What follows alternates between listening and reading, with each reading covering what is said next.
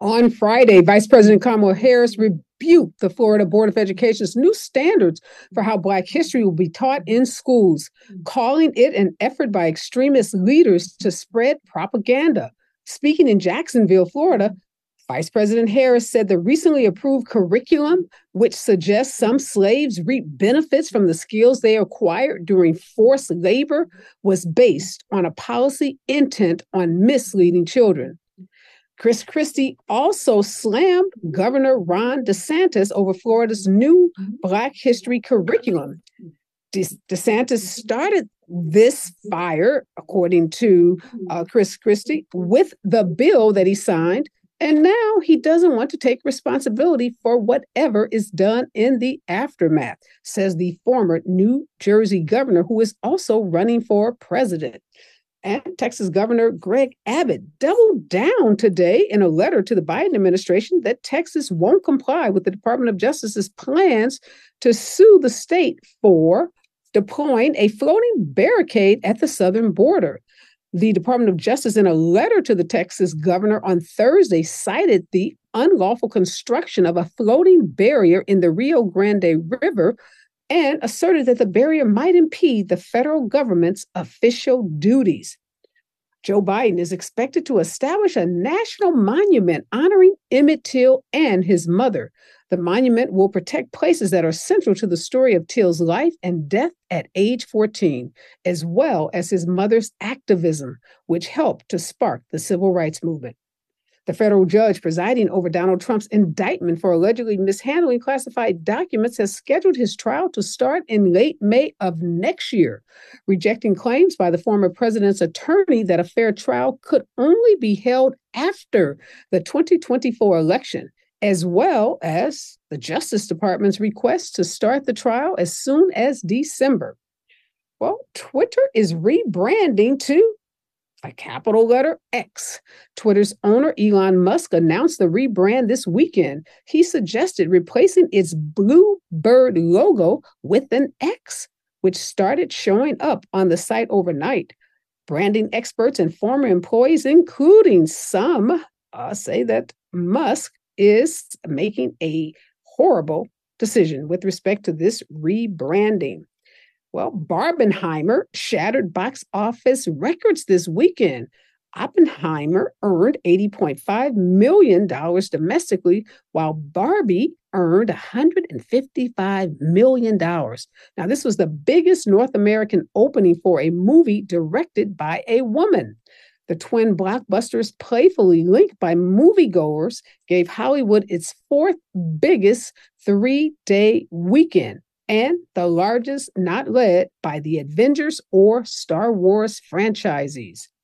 Texas A&M University President M. Catherine Banks resigned late Thursday amid the fallout from the mishandled hiring of an African-American University of Texas professor who rejected a watered-down employment offer to revive the school's journalism program. Now, all of this blowback and controversy is because this journalist and a Texas university professor has done extensive research while working for the New York Times on diversity, equity, and inclusion.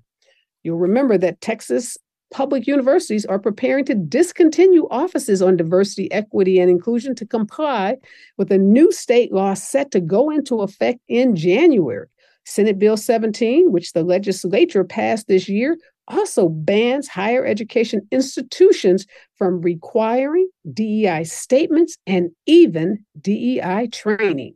Well, you are listening and watching Areva Martin in real time, and I'm your host, Areva Martin. This is your one-stop destination for today's trending news and breaking news, expert analysis, and my unfiltered opinions. In this hour, two superstar contributors are joining me, including a regular on this show, Alan Orr. He's an attorney and founder of Orr Immigration Law Firm, and making his debut appearance on Areva Martin in Real Time is Eric Ward. He is the executive vice president of Race Forward.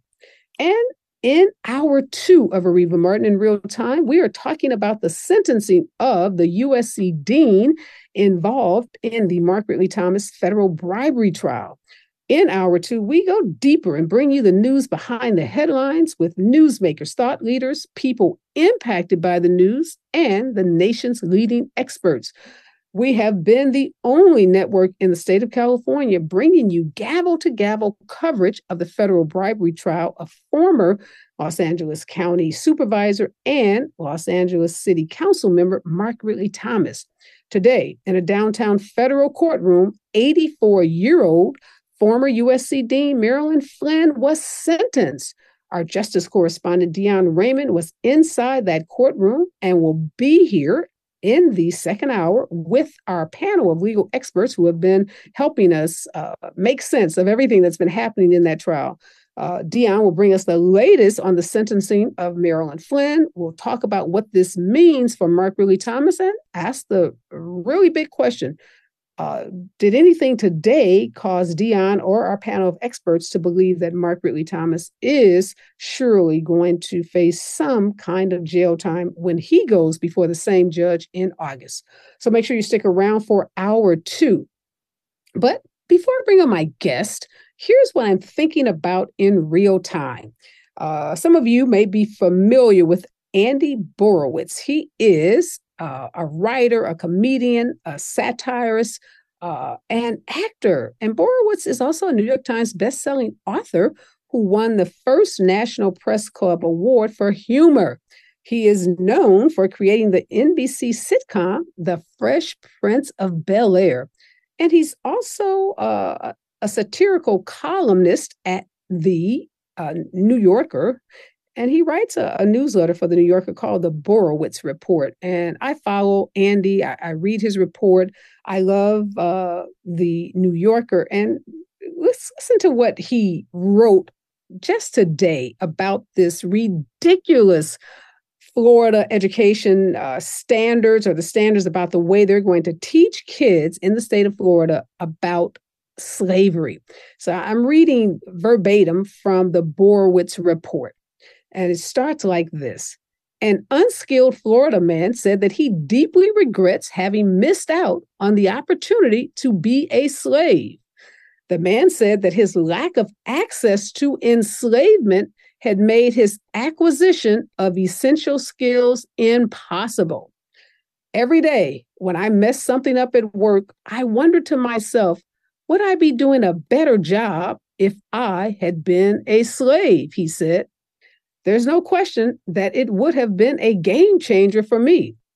The man argued that being barred from forced servitude was a form of white underprivilege, and that Caucasians who suffer from a resulting skills deficit deserve reparations. Something must be done to compensate people like me, this is in the man's voice, who were unfairly denied the chance to be slaves, he said.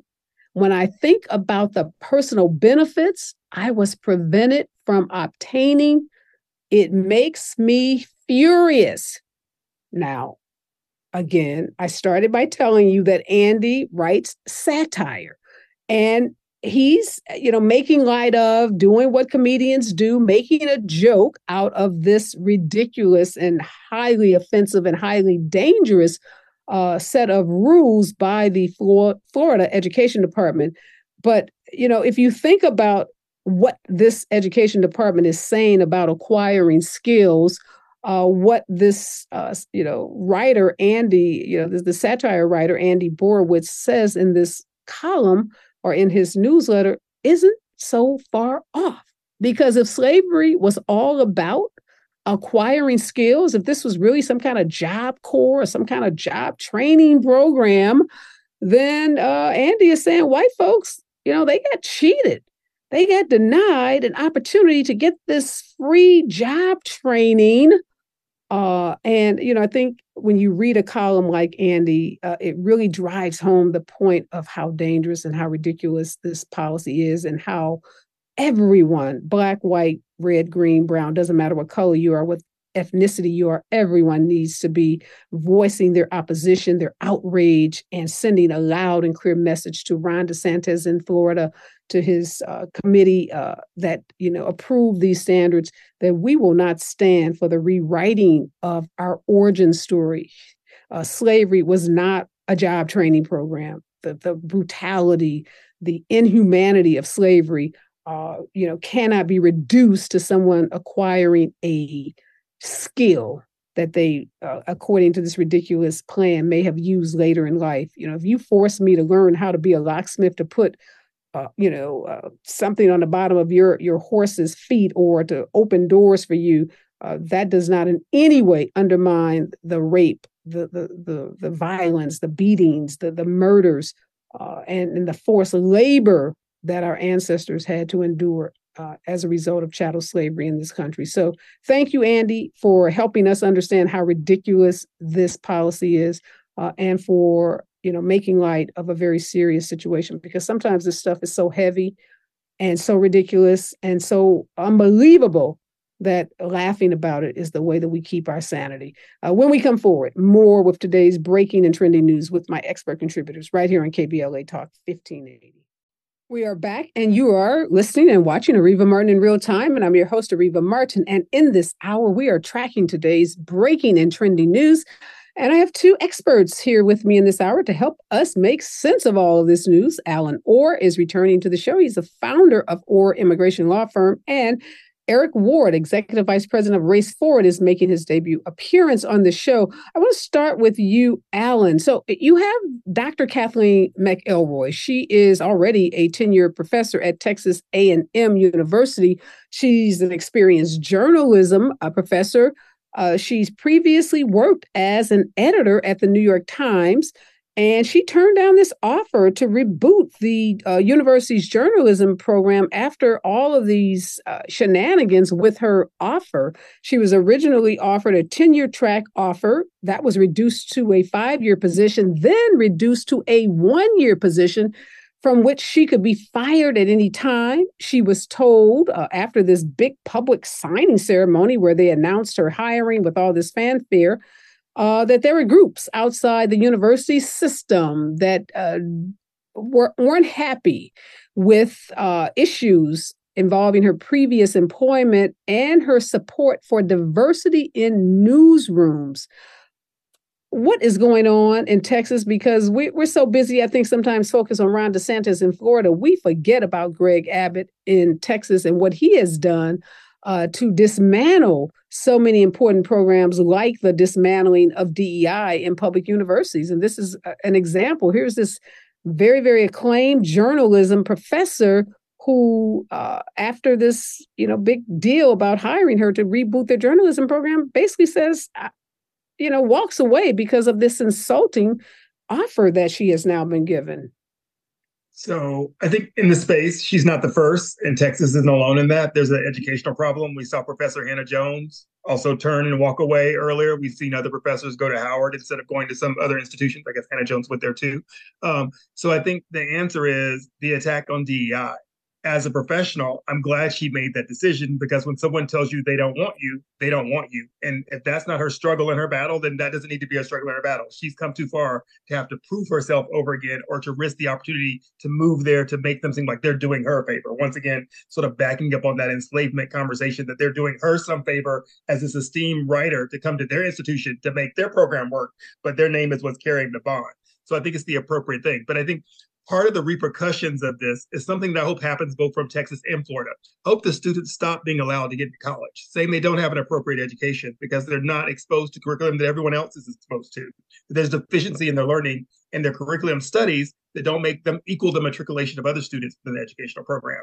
So it's a bizarre way to attack DEI, but it is working in Florida and in Texas. Talk about the Holocaust, but the Jews. Yeah, I want to dovetailing on what you're talking about in terms of this Florida, education committee trying to rewrite U.S.'s origin story, rewrite the origin story of slavery in this country. Eric, obviously, the vice president came out slamming Florida. Ron DeSantis said he didn't do it, but then tried to explain it by saying there were some people, and apparently they cited, I think I saw a list of like 15 people who they cite gained some kind of skills as a result of being a slave that later enhanced their lives in some way. And I saw someone do a fact check and say 6 people on this list weren't even slaves. And I'm looking at, someone sent me an Instagram post from a woman who's an African-American woman who's on this committee. And I don't know, this is kind of hard to make sense about what this woman is saying and what she's doing. But what do you make of Ron DeSantis trying to back away from what he has put into motion with all of his quote unquote anti-woke policies? Absolutely. We are seeing the outcomes of a culture war that Ron DeSantis has been waging in the state of Florida. Some of this is cynicism.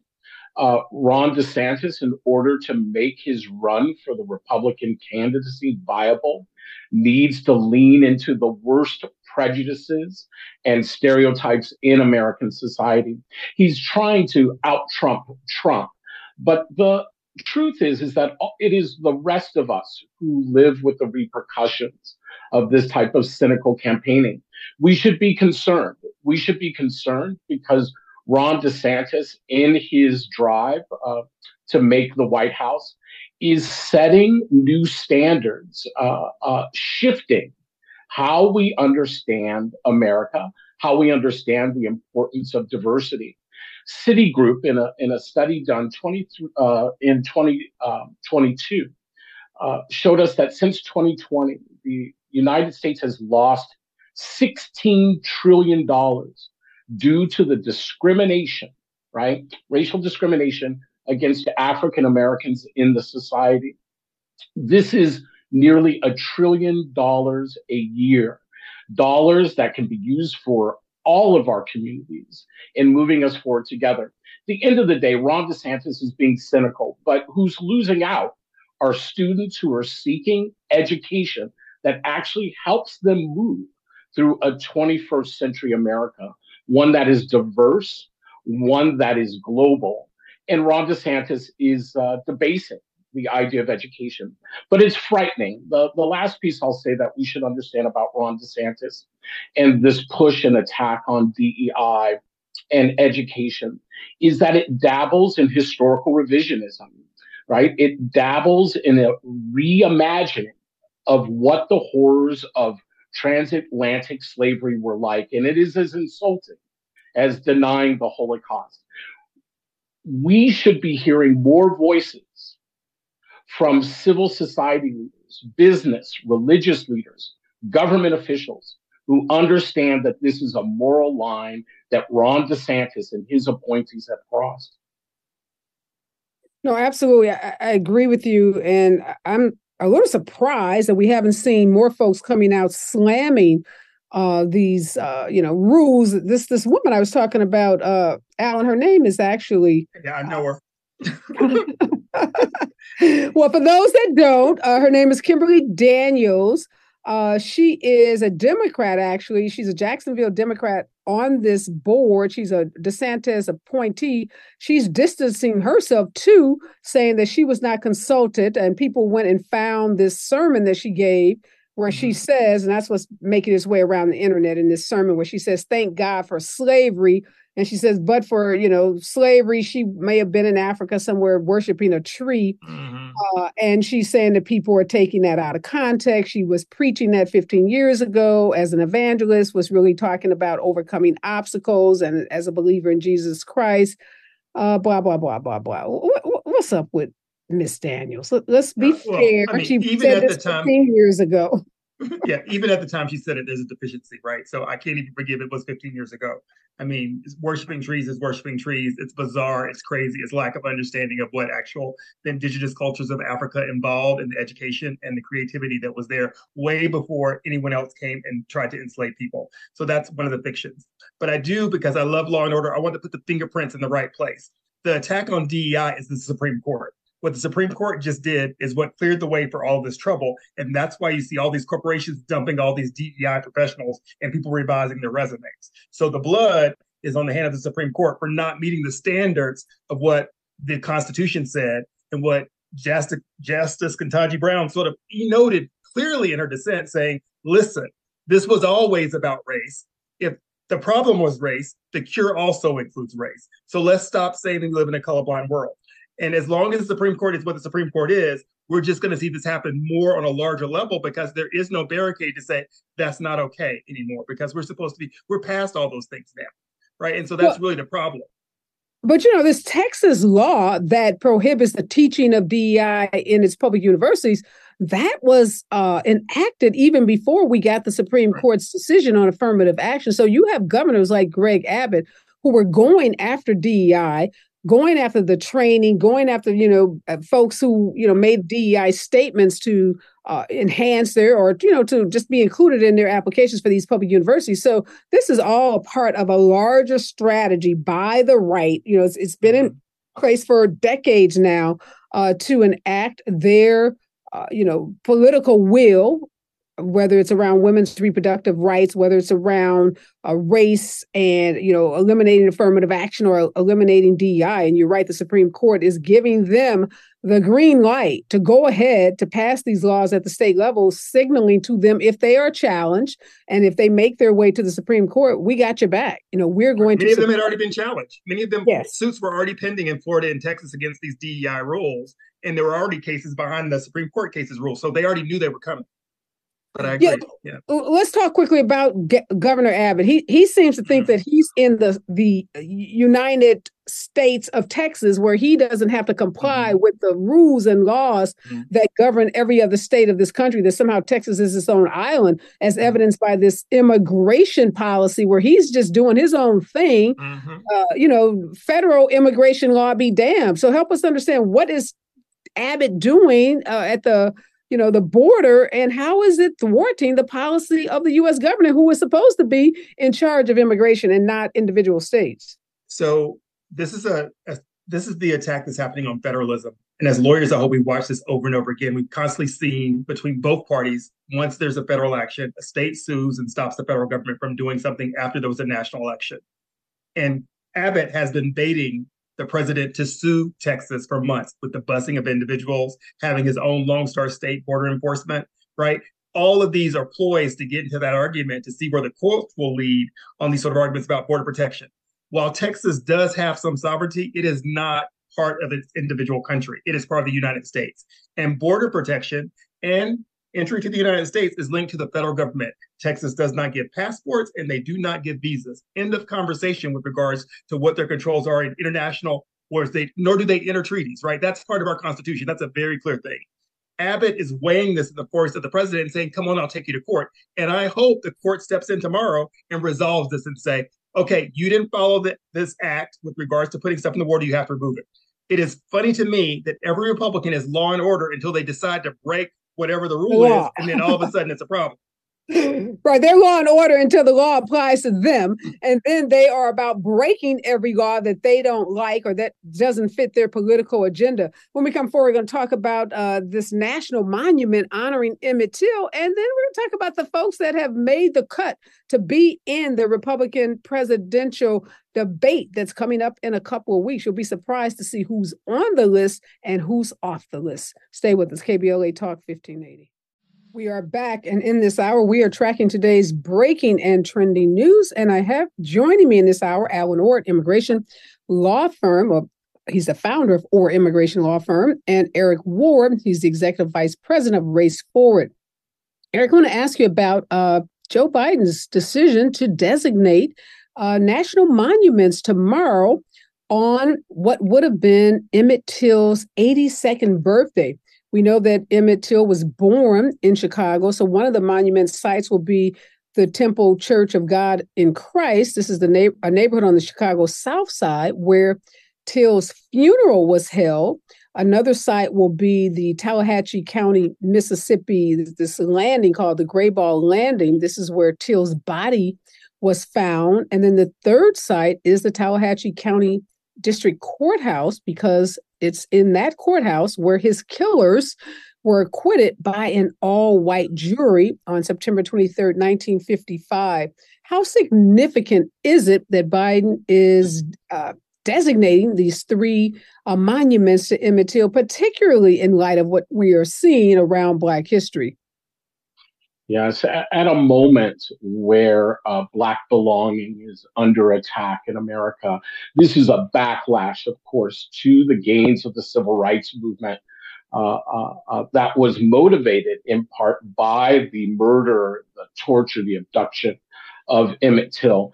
And this form of historical memory, remembering where we were as a nation and where we aspire to go, is critically important. It is a direct response to Governor Ron DeSantis in Florida, Governor Greg Abbott in Texas, and cities and counties around the country who have leaned into this reactionary moment of trying to erase Black presence in America. Extremely important. What's significant about it is that it's a proactive response, and we should take lessons from that. Those of us watching Joe Biden right now, he is not allowing white nationalists and those who seek to benefit off of them electorally from setting the terms of the conversation and the narrative. He is setting another narrative by moving forward, by ensuring that Americans have access to accurate history, and the rest of us should follow his lead on this question. It is time for us to tell Black history, regardless of whether the governors of Texas and Florida want us to. There's nothing wrong with telling the truth. Yeah, I'm so glad that this is happening so we can get this counterbalance, this counter narrative, because we can't let DeSantis and Abbott drive the narrative. We can't let them, occupy the media around, this false history, this fabricated history that they want to tell about Black folks in this country. And there's no reminder of the brutality of the vestiges of slavery and, Jim Crowism than the, just the horrific murder of young Emmett Till. And I'm so glad that we'll see the president and others, I'm sure with him and his administration, making this very significant, it's not just a gesture. It has real meaning and substance, and it gives us an opportunity to educate folks in our community, those that don't know who Emmett Till is or don't know his story. So kudos to the Biden-Harris administration. Absolutely. It's so important. And to remember that these types of lynchings are still occurring, right, in this country. We can't forget that on July 4th, John Mike Roney Jr. was killed outside of a Kansas City convenience store, stabbed by an individual, right, who used racial rhetoric, right? These lynchings are still occurring, both at the hands of the state and by individual vigilantes. And in the case of this Kansas City story, the individual who was involved in the attack was released, right, was only charged with disturbing the peace. These memorials are a reminder that we still have work to do, that these things are still happening around us. No, excellent point. I want to shift gears for a minute, Alan, and talk about who made the list to be on that stage at the first Republican presidential debates. That's coming up very, very quickly. August, as you know, is around the corner, and they will host their first debates. Fox is hosting it in August, and they set some requirements. The Republican National Committee, the RNC, set the requirements for what each candidate had to do in order to qualify. Tell us who surprisingly isn't on that list. I don't know if you've had a chance to look at so far, who is on the list and who isn't on the list, but I was a little surprised at some of the folks that did make it. Well, I mean, some of the people didn't have the money to buy the individual donations to make it, right? I didn't get my free gift certificate for giving $1 to whomever from whatever state. So, it's kind of a clown car anyway. So whoever is on the stage, I mean, I know that Chris Christie made it, right? And Chris Christie and Tim Scott, which I was surprised because, Chris Christie has been below single digits, if that's possible.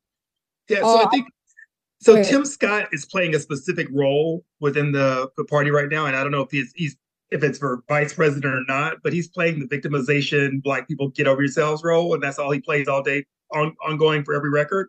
So that's his role, to be on the stage to say, oh yeah, there's a Black person here, right? I mean, and I guess they could have tried to get Nikki, or I guess the other guy, the other Indian national didn't make it. I don't even remember his name. I mean, he didn't make it, right? Vivek Ramaswamy, he made it. Oh, so goodness. far. Yeah. All right. Surprise. Congratulations. He made it. Nikki Haley has made it. And this is all, again, let me tell you the standards that they're using. 1% or higher in 2 qualifying national polls and 2 qualifying state polls from separate states. So, the barrier is so low that it's surprising that, anyone that's a serious candidate didn't make it. And also there's some fundraising requirements. So it's still in flux as, who's actually met the fundraising requirements. But I think what's going to be interesting about this debate is Donald Trump. He says he's not showing up.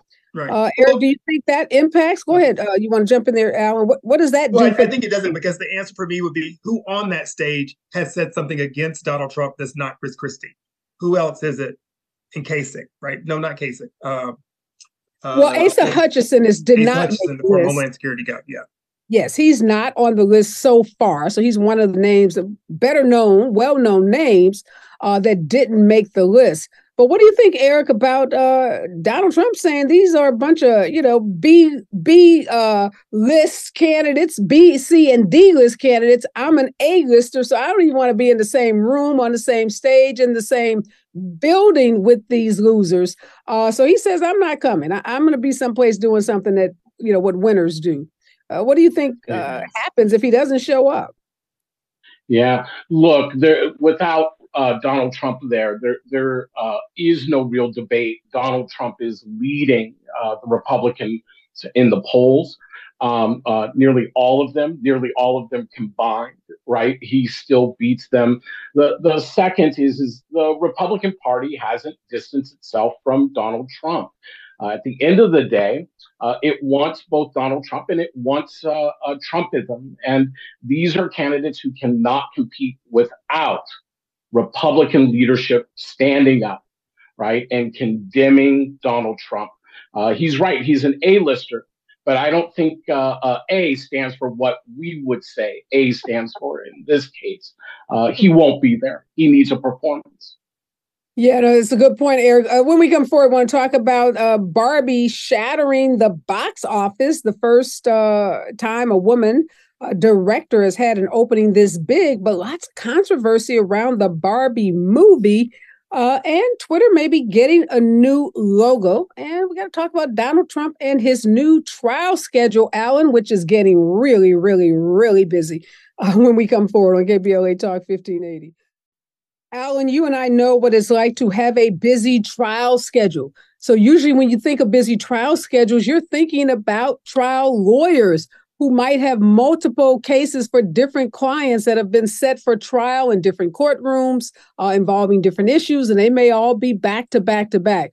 Well, Donald Trump is not a trial attorney, yet he has a very, very, very crowded trial schedule. Now, some folks are trying to spin what the judge in Florida did by setting the classified documents trial in May of next year as somehow a victory for Donald Trump. Others are saying it's a victory for the Justice Department. It seems like to me the judge just split the baby. She didn't go with December, but nor did she go with after the 2024 election. But even before we get to May, Trump has a trial scheduled to start in October, and that's the trial involving the case brought against his corporation for fraud by Letitia James in New York. He has another trial, E. Jean Carroll. This is another defamation trial that's set to start on January 15th of 2024. That's the same day as the Iowa caucuses. There's another trial in January involving claims that he defrauded consumers.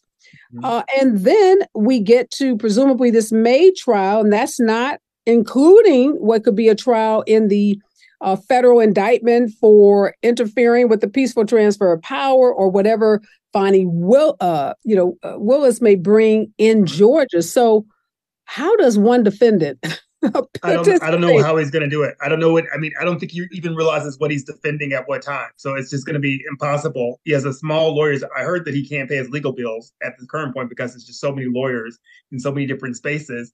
And my understanding, I mean, outside the Beltway, but still in the Beltway, it's hard for anyone associated with Trump to get a good lawyer because they don't want to ruin their career. And that hampers his justice in some ways, but it's also the will that he made for himself. So him and all the rest of the people, because people just don't touch it, especially large firms, don't want anything to do with it.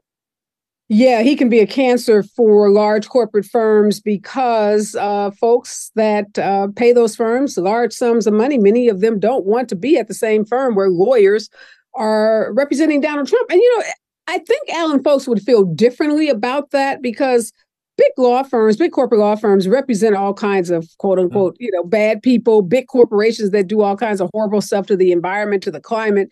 Mm-hmm. But Trump requires his lawyers to push the envelope, to make frivolous claims, to file frivolous claims, to,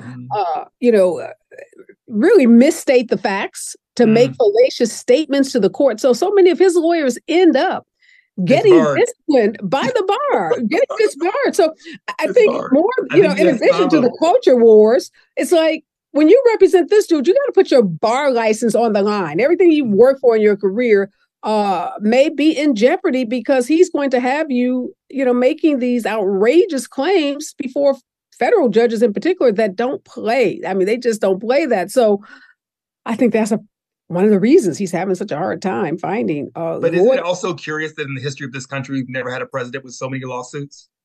So many presidents there in the history of this country, and still people support him. So that's really my answer to you a little bit about the candidates.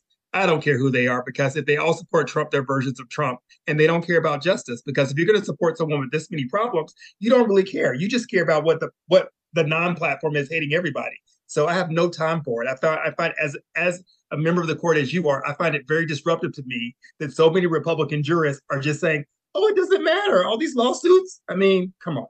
Yeah, that's really troubling, Eric. When you think about, again, Alan brought out the Law and Order Party now is supporting a guy that twice impeached, federal indictment, federal investigation, civil lawsuits, judgment of $5 million, a judge that has adjudicated him as a rapist. Let's be clear about what that judge and E. Jean Carroll did last week, facing additional civil charges, including civil charges related to fraud. So like, you are fraudulent. You have defrauded, consumers. You've defrauded individuals. So it doesn't seem to matter what the charges are and what the legal jeopardy that he finds himself in. There are Republicans who are saying it doesn't matter. We'll vote for him even if he's sitting in a jail cell, if he's been convicted by a jury of his peers and then even sentenced. Is this just a cult? I mean, this sounds like cult type behavior.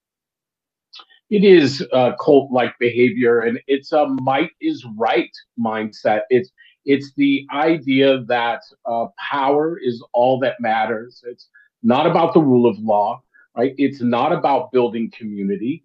It is about taking care of number one. And Donald Trump has shown himself to be an expert at that over his life. And it has caught up with him. And he is betting, right?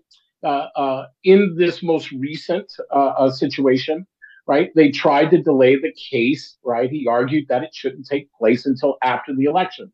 It is his bet that he will be the president of the United States and therefore will not have to be held accountable. This is a long game by the Trump campaign. We need to pay attention. We should pay attention to the fact that even Trump appointed judges like Eileen Connors, right, are calling the question on Donald Trump. But at the end of the day, it's a cult. And with a cult, right, you're not going to get people to disbelieve so easily. They have invested a lot in the bigotry and xenophobia and the fear of Donald Trump. It's time for good people to understand the difference. And that means we have to vote, but we also have to invest in our communities. We have to defend our communities so that we can defend the dreams and the visions of the next generation of Black people. Yeah, that judge is Eileen Cannon, Alan, and now Donald Trump is running it. As Eric said, it's about the long game. win the presidency, pardon myself from all of these federal charges, shut down the Department of Justice, shut down any investigations that may be ongoing. But we know that he will not have that pardon power over any state convictions. So the game only gets him so far. But this is unusual, as you said. We have a guy now running for president to protect himself from legal, jail, from legal jeopardy. He's not running to represent the people or because he has a vision for a better America or a vision for middle class people. This is about saving his own hide. This is about getting in that position of power so he can pardon himself and any of his other cronies that may go down with him. This is a first again, and Donald Trump has been a lot of firsts for this country. Well, and also notice that state, Georgia, has a new rule in which they can sort of end that from Fani Willis, right? I mean, that's part of what happened. The Supreme Court said that she could move forward. The Supreme Court of Georgia did, but they already passed a recent rule giving the governor the ability to say, you're looking at the wrong thing. This needs to go away, right? So after, depending on how the things fall, depending on how the laws go, just as we watch what's happening in Israel, right? We should be aware that it's already happened in some of our states here. Yeah, the good news, and we'll see what that Georgia governor does if he tries to invoke that law to and somehow, impede, quash, or in any way, prevent what we think will be an indictment of Donald Trump and some of his colleagues. Good news is that governor and Trump hate each other, but you never know. Politics is a funny game, thin line between love and hate. Real quickly, Eric, Barbie, $155 million, the biggest North American opening movie directed by a woman. So that's great news. But a lot of controversy about Barbie. Ben Shapiro is saying it was the worst 2 hours of his life and the movie's too woke, blah, blah, blah. But a lot of young African-American folks aren't happy with some of the ways that Barbie tackles relevant cultural issues. I don't know if you've seen the movie, have read much about it, but you have any opinion about Barbie? Yes, look, I know we are almost out of time in this segment, so I will say a couple of things.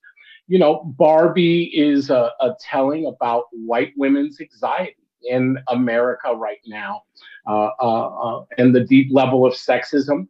They try to tell it in a deeper way, but again, it's the importance of having diverse staff to make sure, right, that audiences, America's diverse, and films need to represent that diversity. At the end of the day, too, I will just say the success of Barbie rests on the success of a film called Hidden Figures, about the true story of Black women. It is the success of that film that opened up the pathway to the success of Barbie this year. Excellent point. And, I don't know, Alan, real quickly, did you see Barbie? I have an opinion about it. They cloned Tyrone. I'm Black. HBCU all the way. Okay, you can come back for that one because I got through 30 minutes of your boy and I just couldn't. The Black exploitation stuff was killing me. I was like, okay, I can't anymore with the so pimp. Good. You have to finish it. You just have to live through it. It's worth it. It's educational. All right, because you said that, I did go back and watch Beef because a friend told me I needed to get through that because I couldn't get with Beef either. But I'm going to go back and give They Clone Tyrone another shot. It won't be Friday night. I won't be sleepy. And you and I will have a conversation about it. But glad to see, African-American folks working. That's a good thing, particularly in light of this strike. But we're out of time. Always a pleasure to see you, my friend, Alan. Thank you so much, Eric, for making your debut appearance right here on Areva Martin in real time. And when we come forward, my justice correspondent, KBLA justice correspondent, Dion Raymond is here, and my legal panel. We're going to break down what happened inside that federal courthouse downtown Los Angeles today when the USC Dean, Marilyn Flynn, was sentenced. And what does this mean for former LA City Council member Mark Ridley-Thomas? So stay with us right here on KBLA Talk 15. On Friday, Vice President Kamala Harris rebuked the Florida Board of Education's new standards for how Black history will be taught in schools, calling it an effort by extremist leaders to spread propaganda. Speaking in Jacksonville, Florida, Harris said the recently approved curriculum, which suggests some slaves reap benefits from the skills they acquired during forced labor, was based on a policy intent on misleading children. Chris Christie also slammed Florida's Governor Ron DeSantis over the new Black history curriculum. According to Chris Christie, DeSantis started this fire with the bill that he signed. And now he doesn't want to take responsibility for whatever is done in the aftermath. This is according to the former New Jersey governor. Texas Governor Greg Abbott doubled down today in a letter to the Biden administration that Texas won't comply with the Department of Justice's plan to sue the state for deploying a floating barricade at the southern border. The DOJ, in a letter to the Texas governor on Thursday, cited the unlawful construction of a floating barrier in the Rio Grande River and asserted that the barrier might impede the federal government's official duties. Well, President Joe Biden is expected to establish a national monument. In fact, there will be 3 national monuments honoring Emmett Till and his mother. The monuments will protect places that are central to the story of Till's life, including the church where he was buried, the river where his body was found, and the courthouse where the 2 white men were acquitted by an all-white juror for his death. These monuments will also pay tribute to his mother's activism, which helped spark the civil rights movement.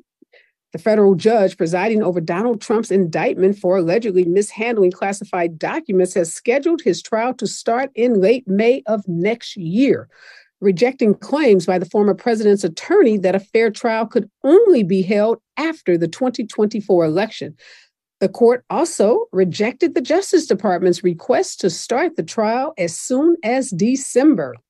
Well, Twitter is rebranding to a capital X. Twitter's owner, Elon Musk, announced the rebrand this weekend. He suggested replacing its Bluebird logo with an X, and this X started to show up on the site overnight. Branding experts and former employees were critical of the rebranding decision. 7 Republican presidential candidates have, as of Sunday, met the polling requirements to appear on the August debate stage following new polling from Fox Business in Iowa and South Carolina.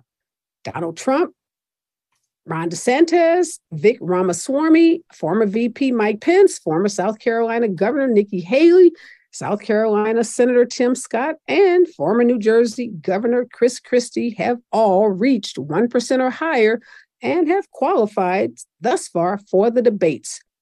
Texas A&M University President Catherine Banks resigned late Thursday amid the fallout from the mishandled hiring of a University of Texas professor who rejected a watered-down employment offer to revive the school's journalism program after blowback after her research on diversity and inclusion. The weaker offer came after complaints from within the university system and outside conservative groups about Professor Catherine McElroy's previous employment as a New York Times editor and her research as a professor on diversity, equity, and inclusion in newsrooms. You are listening and watching Areva Martin in real time, and I'm your host, Areva Martin. This is your one-stop destination for today's breaking and trending news, expert analysis, and my unfiltered opinions. This is hour 2 of Areva Martin in real time. And in this hour, we are talking about the sentencing of former USC Dean Marilyn Flynn in the federal bribery trial of former Los Angeles City Council member Mark Ridley-Thomas.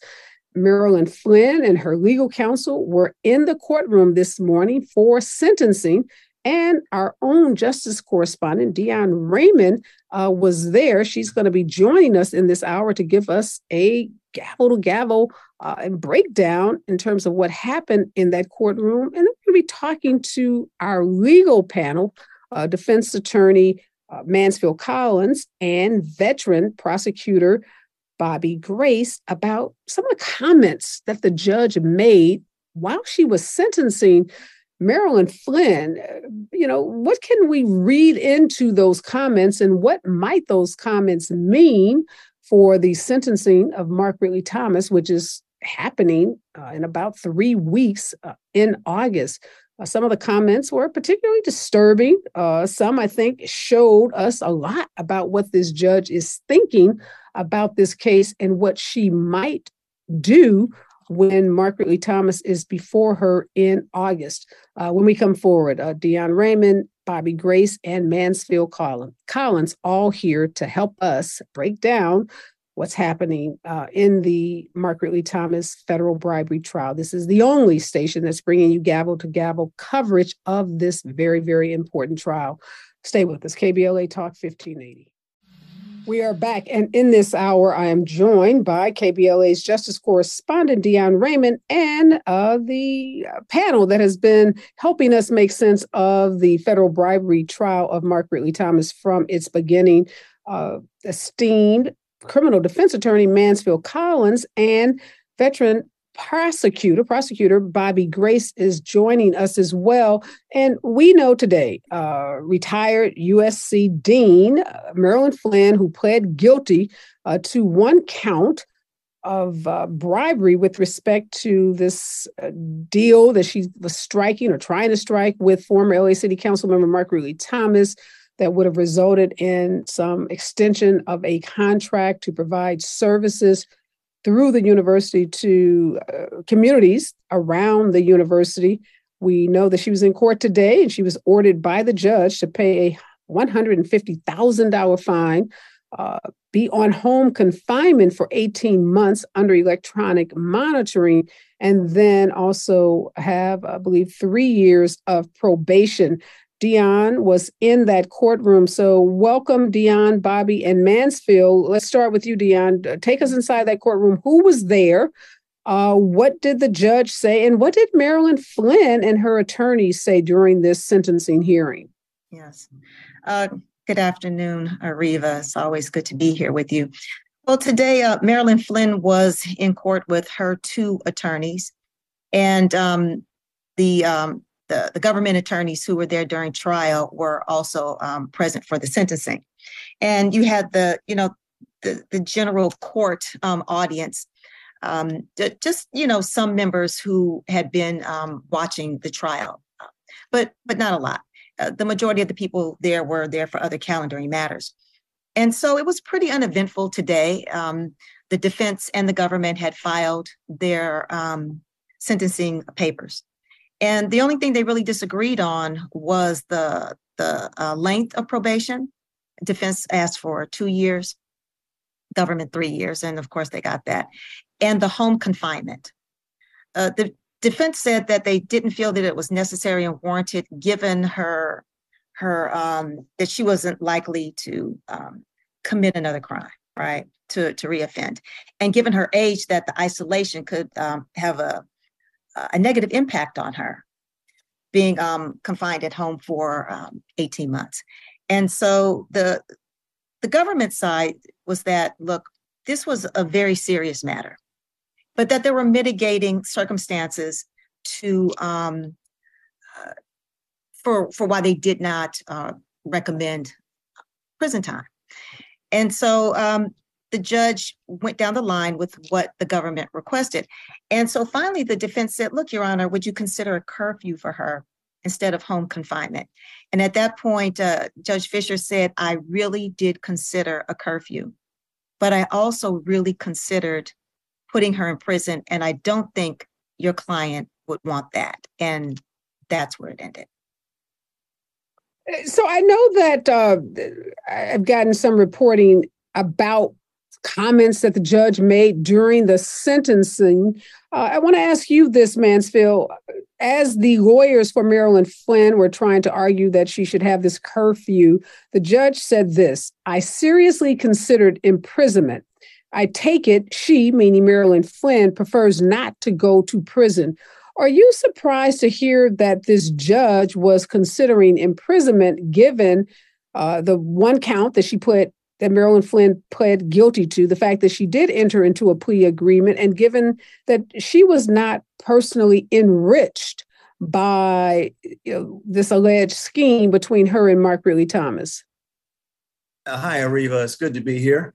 That comment from the judge seems to be gratuitous. I don't think that the judge ever for one moment in the sentencing phase for Marilyn Flynn ever thought of sending her to prison. I mean, certainly it comes up in the sentencing analysis, but I don't think that that was a realistic goal for the government. And the government usually the government has the most influence in the way in which the judge is going to end up sentencing someone in federal court. Yeah, Bobby, let me ask you this. So there's a plea agreement. And with the plea agreement, help us understand, typically in that agreement where a defendant is going to accept responsibility, at that moment, are there typically conversations about what the recommended sentencing will be so that the person who is pleading guilty has some sense about what the prosecutors are going to recommend? Is that how these plea agreements typically work? Certainly. Good afternoon, Areva. I do believe that there was a meeting of the minds between Marilyn Flynn's attorneys and the government attorneys as to what the range would be in terms of a sentencing. I pretty much, Mansfield has hit it on the head. The fact that the government was not asking for time was a big signal to the judge to not imprison Marilyn Flynn. And I agree with Mansfield that she probably wasn't in any danger of having to do any prison time. And you would have expect, I don't know who the lawyers for Marilyn Flynn were, but they wouldn't be very good attorneys if they had not gotten assurances from the government that the government wasn't going to recommend the judge that she not receive any prison time. So we know that Mark Ridley-Thomas, Dion, is scheduled to be sentenced on August 21st. The memo from the prosecution, which we all had a chance to look at regarding Marilyn Flynn's sentencing hearing today, has not been released as it relates to Mark Ridley-Thomas. But in the memo regarding Marilyn Flynn, the prosecutors make clear that they're going to be seeking jail time for Mark Ridley-Thomas, and that they're going to give more details in their own memo regarding him as to why they are doing that. Were there any comments that you heard from the judge today that gave you the impression that if the prosecution seeks jail time, as they have indicated they will, that this judge is likely to give jail time to Mark Ridley-Thomas, unlike the home confinement that Marilyn Flynn got? It would be a great departure for her to not follow the roadmap or to follow what the government has been asking for. Certainly that has been what she has done all along. It's what she did for the sentencing today.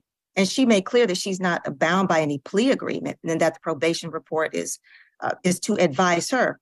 But if we look at their sentencing papers for Marilyn Flynn, not only do I think it gives a roadmap for what they will be asking for Mark Ridley-Thomas, I think that we as citizens, as individuals, should be very, very concerned about what they have in these papers and the rationale for why they are asking for confinement versus prison time for Marilyn Flynn. I think it is replete with bias, and I think it's very important for us to be able to unpack these things and have these kind of conversations. Otherwise, it'll go undetected and it'll go missed.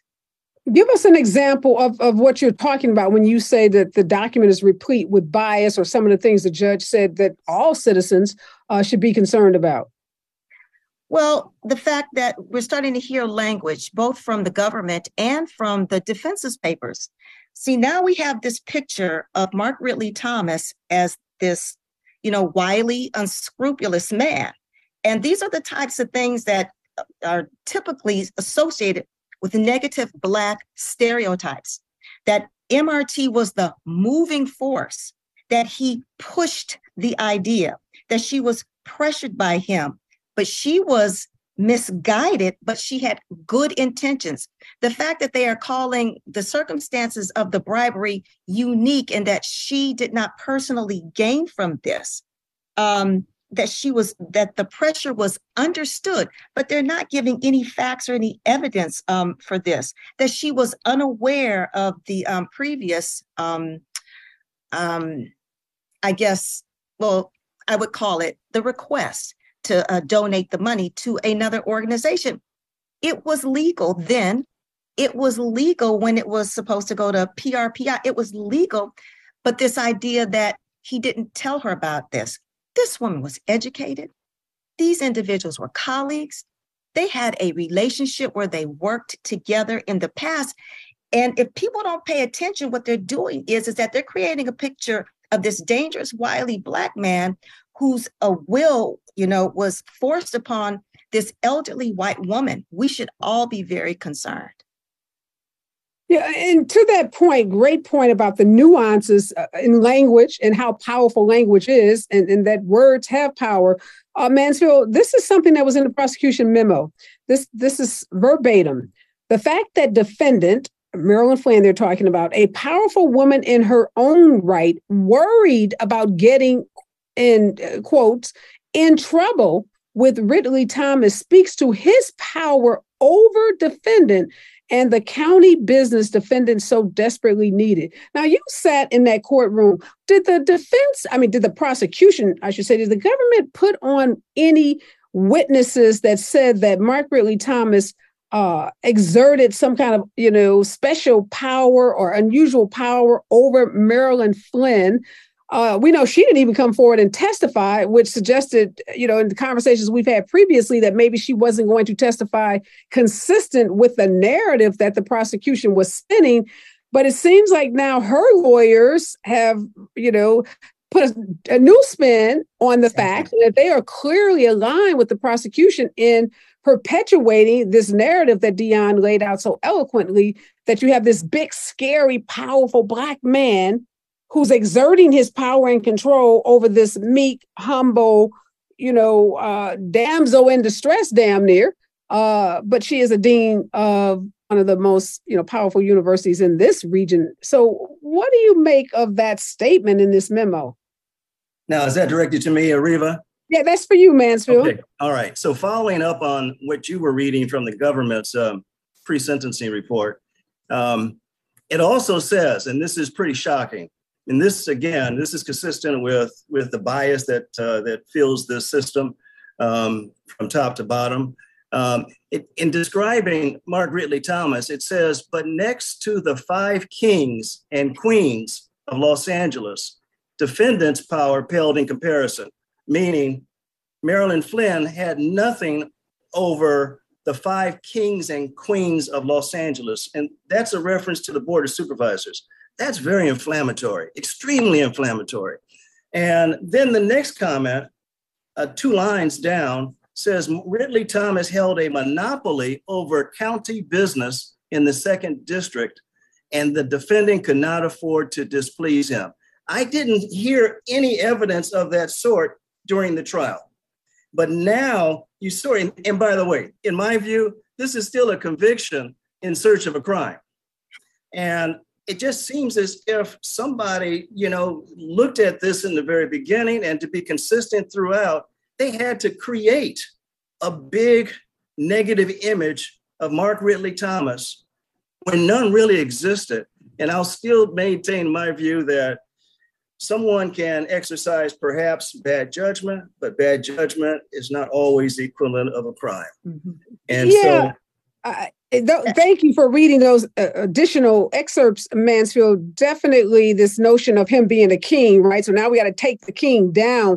Yeah. Bobby, so these references and these comments in the prosecution's memo, this wasn't evidence presented during the trial in the prosecution's case. So from a prosecutor standpoint, I'm sure you've been involved in many of these memos in the 30 years you've been a prosecutor. Can you just now go and make up facts? You could just say whatever you want to say, even though it wasn't presented in the trial setting. No, you can't, Areva. In fact, anything that the judge uses in terms of sentencing has to be something that was proven at trial. And so this is something that we've been talking about the whole time that we've been following the case, that the prosecution did not offer any evidence through witnesses about county business, how these things work.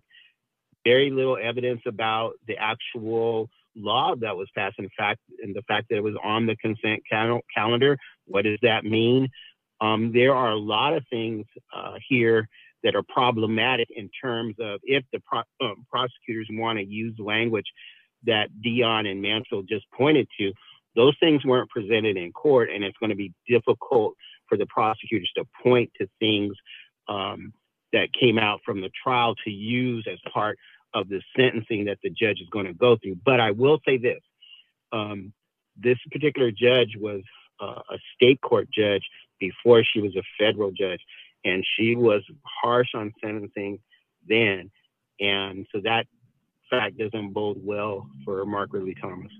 Yeah, Dion, you sat through the entire trial. That statement that he had a monopoly over business in the second district, there was no evidence of that.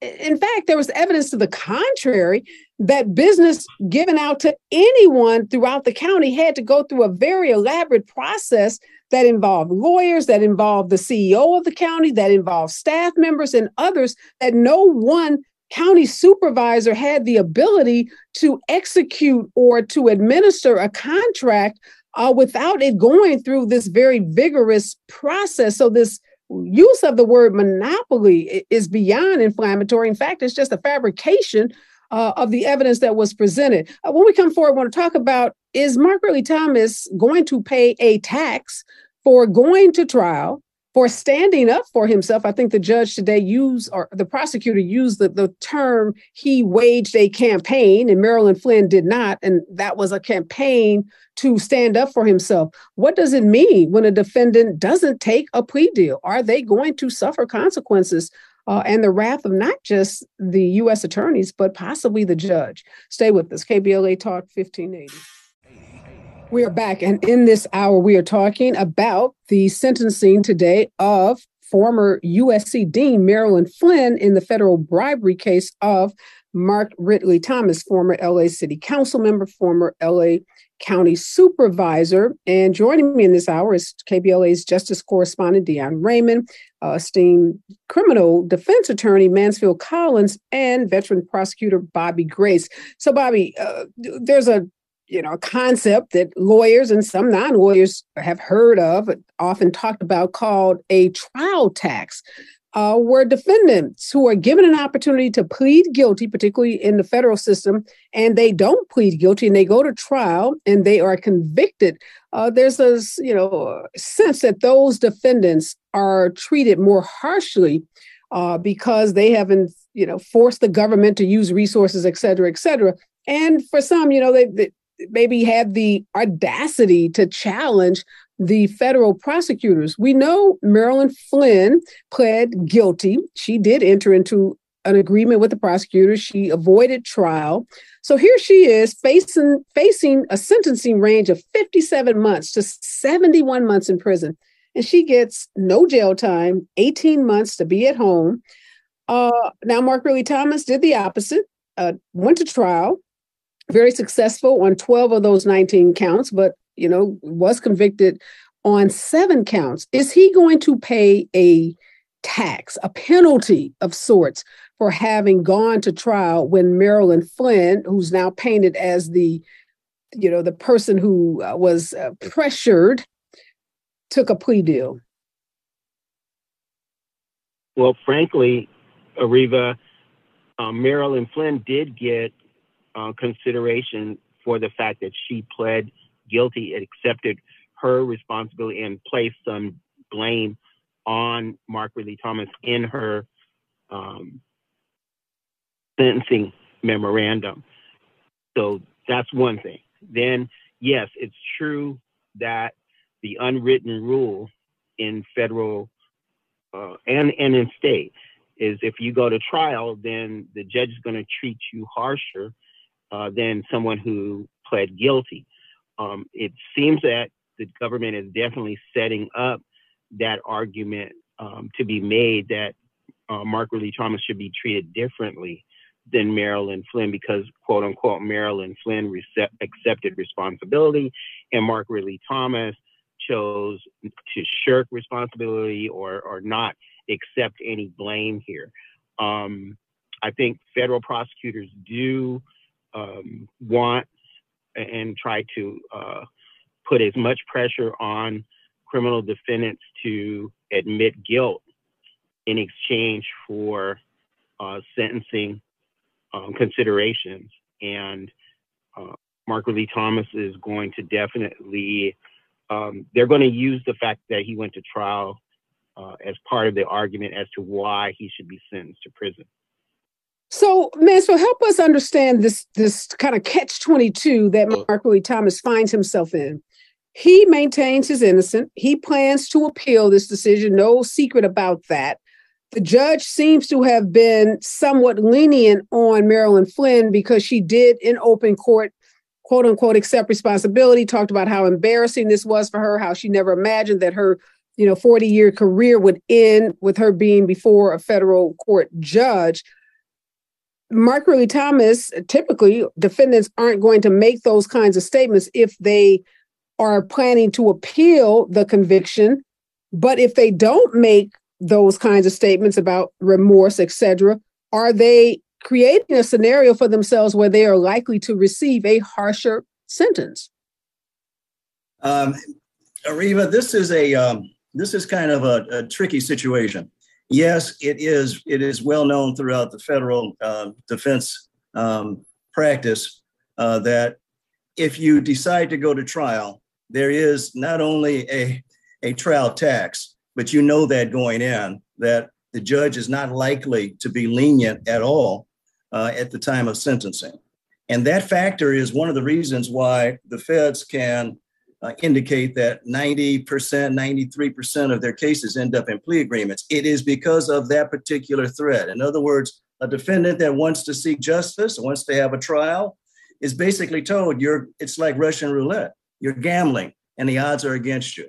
Now, in this case, dealing with Mark Ridley-Thomas, what's interesting is the government's sentencing memorandum on Marilyn Flynn characterizes Mark Ridley-Thomas's right to have a trial as frivolous litigation. Now, I don't know how that could be a frivolous litigation, and it factors into what the judge is going to do in terms of sentencing. I don't know how that factors into frivolous litigation. He was charged with 20 counts, and I believe he prevailed on all but 7 of them.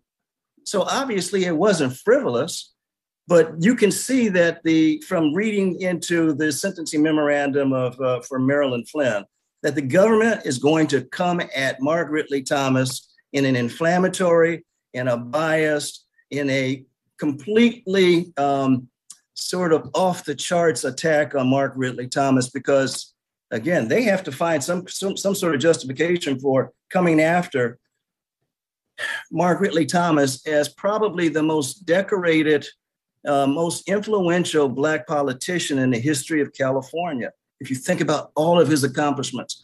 And then you look at public corruption or a scheme, and the scheme is nothing more than sending funds that he had a right to do. There's nothing in the sentencing memorandum that says that the $100,000, everybody asked about, well, he sent $100,000. There's nothing in the sentencing memorandum that will ever say that that was illegal. So yes, now Mark Ridley-Thomas is at the sentencing stage. He will not be able to accept responsibility because that would be considered almost a waiver of his appeal. It would go against him. So yes, he will. His attorneys will argue. They will put on a mitigation defense.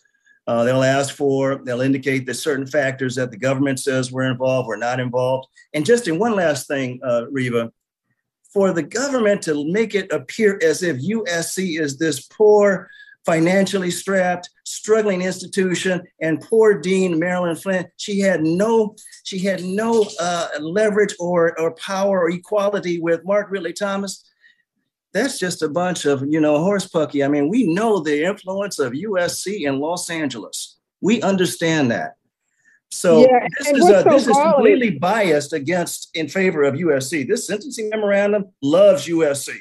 Yeah, to your point, Mansfield, let me just say this, that USC also benefited from the actions of the entire Board of Supervisors. It wasn't as if Mark Ridley-Thomas had a lock on the relationship with USC. Other supervisors had an interest in providing resources to this big institution because it sits in the middle of a low-income community that has a lot of needs. And so the university provides for so many in that community. So again, this notion that he somehow, Mark Ridley-Thomas, had a monopoly on this relationship is just so contrary to all the evidence. I do want to ask you, Dion, you were in the courtroom again today. This is something the judge said. I want to get your reaction to this on the other side. The judge said, bribery of public officials is a very serious offense. The public itself is a victim. The judge continued, she called Mark Ridley-Thomas a very powerful political figure and said the benefits he sought for his son, Sebastian Ridley-Thomas, were obvious and significant. I want to get your reactions to that, Dion, on the other side. Stay with us, KBLA Talk 1580. All right. Dion, what is your response to the judge making that statement that she considered Mark Ridley-Thomas a very powerful political figure and that the benefits he sought for his son were obvious and significant? I think that she has been persuaded by the government. I think that she has adopted their perspective and their position on this. I think it's a foreshadowing of what's to come for Dr. Ridley-Thomas for his sentencing. And also, she did say, though, that she felt that Marilyn Flynn had benefited because she did not personally financially gain from this. They are saying that it's a unique bribery situation, but that she found that it did help her, having those contracts did help her maintain her position and her national reputation. If she continues to adopt the position of the government, again, I think it's very dangerous, not just for MRT. You know, there's a saying, if they'll come for me in the nighttime, if they come for me in the day, they'll come for you in the night. If she perceives Marilyn Flynn as taking responsibility, then by comparison, Mark Ridley-Thomas has been irresponsible. Areva, I want to just share with you and anyone who's listening, people plead out all the time. It is not uncommon. And for a myriad of reasons, a lot of times people don't have the financial resources. Maybe Marilyn Flynn didn't have the financial resources to fund a trial. People are very wary of the trial and the jury system. They feel like it's rolling the dice, and it can be. Even the most practiced and seasoned lawyers know that. So this idea that she's somehow taking responsibility and therefore we should be more lenient with her. Also, Areva, what they put in their papers, that she accepted culpability and that it was exceptional. The exceptional that they're talking about is that she admitted that she had violated internal policy in processing that check. Also, the reason for home confinement versus imprisonment is that they said that the effect of federal prison could have on her advanced age. Areva, I can't think of many places that are worse than prison. No one goes to prison and doesn't risk having some type of negative effect on their health. And so again, we have to put this in context of an elderly white woman. The message is that prison is not appropriate for her. And so all of this, what this does, it's a setup. It's a setup for what's to come from Mark Ridley-Thomas. Yeah, consistent with that, Dion, I'm also bothered by, what they make of these history and characteristics of significant mitigating factors. So here you have a dean who had some letters from folks around the country and some local folks, some folks at UCLA even, attesting to her character. We can imagine that Mark Ridley-Thomas could fill that entire courtroom with those kinds of letters about the work that he's done in this community. So we'll be watching to see if the letters attesting to his service and history and, the significance that he's played in this community will have the same kind of weight and influence that the judge obviously gave to these letters for Marilyn Flynn. Okay, let's talk about the reality. We're all pretty convinced, based on that prosecution's report, based on what was said in court today, that this judge is going to be recommending some jail time. We don't know. The defense is going to recommend or make a statement about what they believe the sentencing range is. Prosecution, we can expect to be a lot higher. The judge is going to have to settle in on what the real range is. She's not bound by it, but obviously it will guide her decision. Bobby, what are the chances? You said this judge was a state court judge before a federal judge. Once someone is sentenced, there is an opportunity for them to ask for bail to remain out pending their appeal, in the same way that you can remain out pending your trial.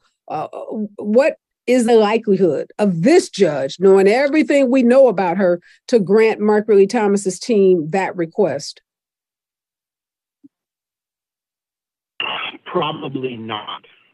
And she's going to be under pressure to grant the request, because I do think, and I think Dion and Mansfield agree with this, that she's going to have strong arguments to make on appeal. The issue is going to be, because he's a public figure, and comments that she's already made in the Flynn sentencing, it looks like she views this as Mark Ridley-Thomas betrayed the public trust. And she's going to want to not treat him differently than similarly situated individuals. And I think that he's going to be compared to all those other public officials that we know about who did much more egregious things than Mark Ridley-Thomas is alleged to have done. And they got significant prison time. I think that the judge is going to want to compare him to those individuals, some of the people who either pled guilty, most of them pled guilty, who were on the city council, who had much more egregious bribery charges against them. It's unfortunate, based upon the sentencing papers that we've seen, that Mark Ridley-Thomas is going to be portrayed this way, and it is somewhat unfair. Can I add a footnote to that, Areva? Yes. And I think they've set themselves up, though. They've kind of bagged themselves in, because they've already described this as a unique bribery situation. And so if that applies to her, it's got to apply to him. He did not stand to personally gain. This money was going to go to pay for a staff member that was going to do a survey of voting trends in the Black community. She said one of the things she had to consider was sentencing consistent with other cases so as to avoid disparities in sentencing for the same or similar crimes. The judge said, mine doesn't comply very well. So I think they've kind of... So she's acknowledging that her sentences reflect disparities, and she's not... Obviously, she's concerned about it, but not really concerned about it, because she's not sentencing in the same way. So Mansfield, Bobby raises a good point. We've seen several city council members from the city of Los Angeles charged with bribery, some taking casino chips and private jets and money stashed in, weird places in their homes.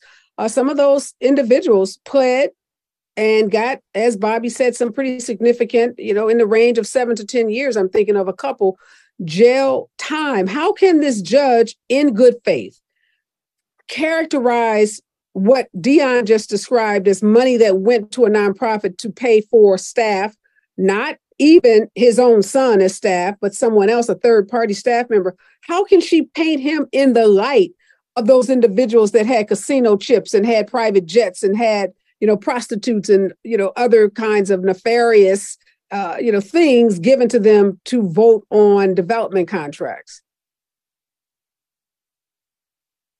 I think you're on mute, Mansfield.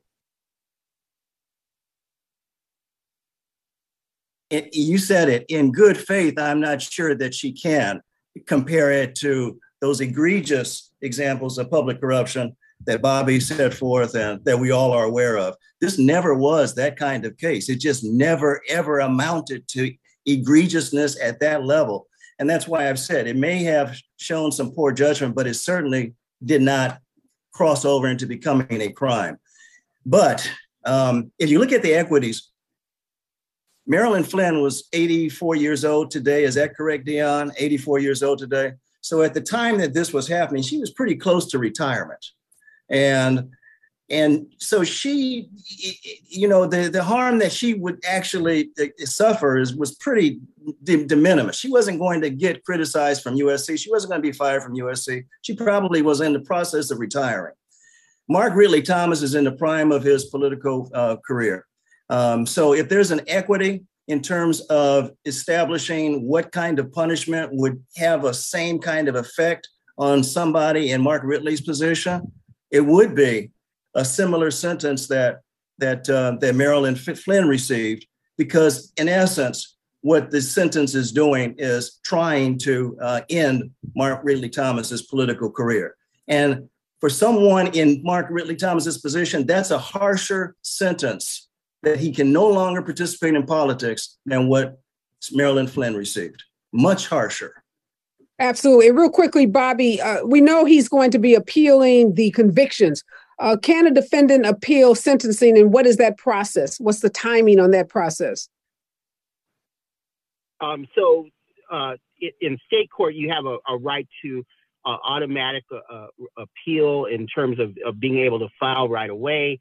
The courts will, the appellate courts will take it up. The federal courts move quicker than the state courts. So Mark Ridley-Thomas should be able to move very quickly to appeal this. I expect them to be vigorous in terms of trying to move that through the system. I also think because of the significance of this case in the community, the federal appellate court will want to take this up very quickly and come to some sort of resolution, because they don't want this hanging over some doubt as to what's going to happen to Mark Ridley-Thomas. Mansfield very eloquently talked about his impact in the political arena, what he's done, and it would not be fair either to Mark Ridley-Thomas or to the people of the 2nd District, Supervisory District, to not have finality with respect to this. So I expect the appeal to go very quickly and to take up the issue. I can't say which way it's going to go, because I'm very surprised the way that this particular judge is characterizing some of this. So it'll be very interesting to see how things go. But I do think he has a very good case on appeal. We are out of time. Thank you so much, Dion, Raymond, Mansfield Collins, Bobby Grace, the best legal team in this state, bringing you gavel to gavel coverage of the federal bribery trial of Mark Ridley-Thomas. We will be back here with this same team on August 21st when Mark Ridley-Thomas himself is sentenced in that same federal courthouse in downtown Los Angeles. We will be there and we'll be reporting out as we have done since the beginning of this trial. Again, thank you so much for your time.